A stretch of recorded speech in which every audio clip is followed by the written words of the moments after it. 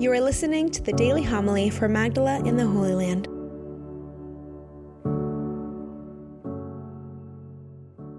Jesus spoke to the crowds and to his disciples, saying, "The scribes and the Pharisees have taken their seat on the chair of Moses.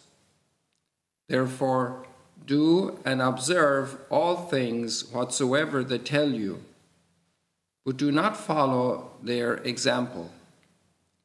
For they preach, but they do not practice. They tie up heavy burdens hard to carry and lay them on people's shoulders, but they will not lift a finger to move them. All their works are performed to be seen. They widen their phylacteries and lengthen their tassels. They love places of honor at banquets, seats of honor in synagogues, greetings in marketplaces, and the salutation, Rabbi. As for you, do not be called Rabbi.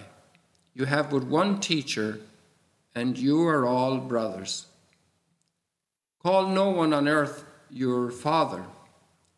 You have but one Father in heaven.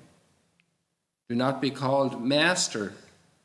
You have but one Master, the Christ. The greatest among you must be your servant. Whoever exalts himself will be humbled, but whoever humbles himself will be exalted." The Gospel of the Lord. Praise to you, Lord Jesus Christ.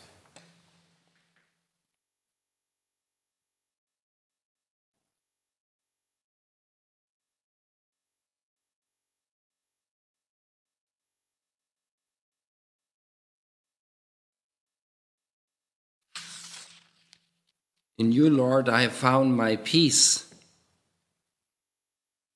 O Lord, my heart is not proud. Like a weaned child on its mother's lap, so is my soul within me. And we see that beautiful image so often of mothers nursing their little baby, and how safe and protected that child is. And we turn the page over to read the second reading.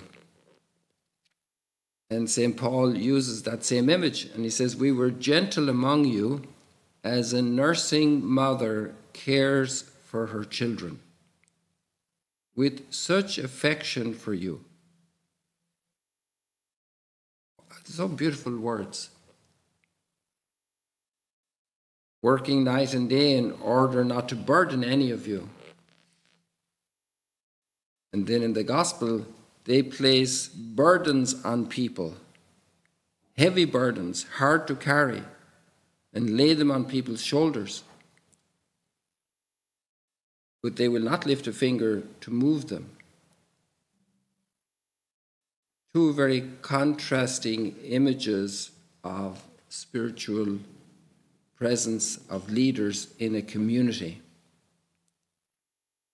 And then through Paul's work, the Word of God reaches the first Christians in Thessalonica.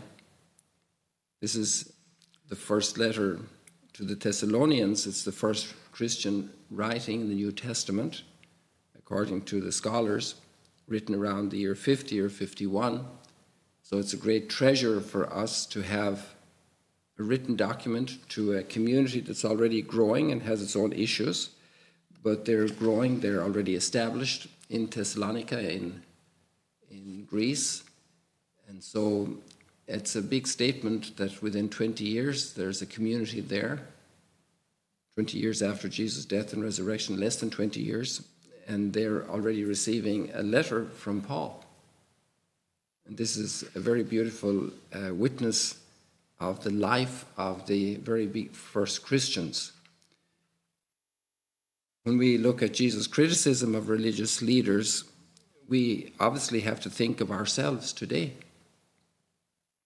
And actually, the criticism may apply also across the board to all leaders, particularly as an ideal how to live and definitely a way not to live. And in the prophet Malachi, the reading is very similar, where the prophet is really calling out the priests at the temple restored in Jerusalem after the exile for their very poor service, that when they should be the vehicle of blessing for the people, he said, I will make you a curse. You have caused many to falter by your instruction, not teaching God's word. You have made void the covenant of Levi, says the Lord of hosts. These are very strong words, reprimanding, calling to conversion the spiritual leaders at the temple in Jerusalem. And this is centuries before Christ, maybe around the 5th, 6th century. And so he says, I therefore have made you contemptible and base before all the people.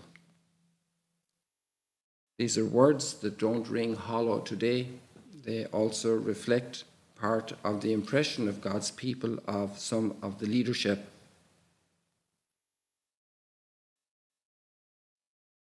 And then the appeal at the end is also similar to the appeal of the psalm and to Paul's words. Have we not all one Father? Has not the one God created us? Why then do we break faith with one another? Very, very strong words that are like a two-edged sword reaching into the joints of the deepest composition of our person. A call to true conversion.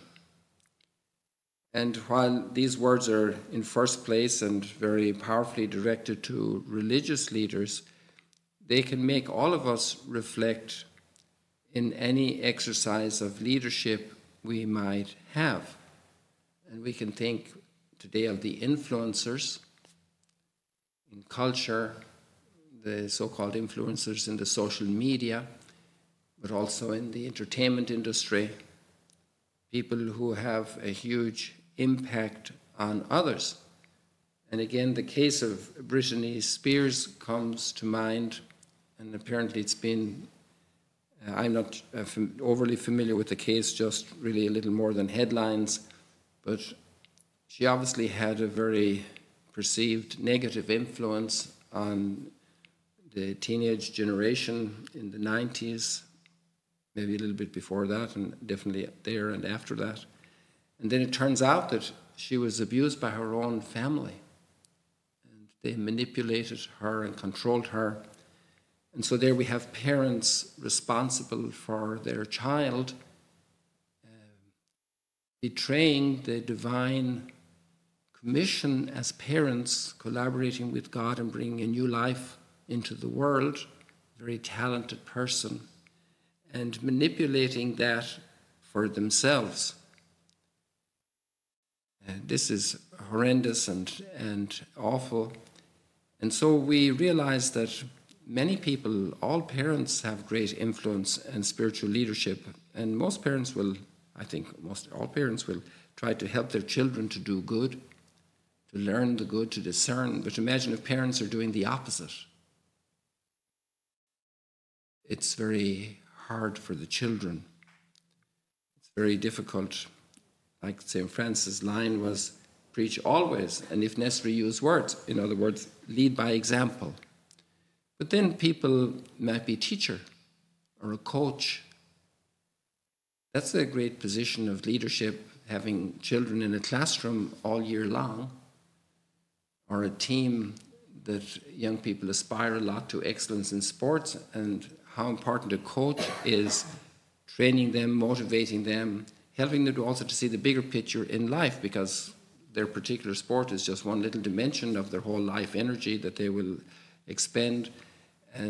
But they can learn through that exercise a lot about life, about teamwork, about self-dominion, about conquering goals, growing, treating things with the value they have and not exceeding exceeding the value they have. Sometimes people make an idol out of one particular talent or ability they have, and then neglect the rest of their lives and become enslaved to themselves. So we have a lot, I think, for everybody here to absorb, to ponder, and this call from God, the call to have peace in God, and then the call to be united with Him because He wants to bless others through us. So let's pray, especially since the readings are directed to the religious leaders. Let's pray especially for all of us who have some portion of religious leadership, but also let's pray for parents, teachers, coaches, and all people really, because everybody influences the others. In a party, somebody's telling a joke that's below human dignity, and just one person, doesn't have to be the smartest person in the room, doesn't laugh. And that can send a shockwave through the whole assembly. We all are called to leadership, and we're blessed by the grace of baptism to be light of the world and salt of the earth. That's a role of leadership. Let us fulfill the wonderful charge we have, because it's a blessing from God to bring blessing on others. Thank you for joining us today. If you want to learn more about Magdala, follow us on YouTube and on Facebook.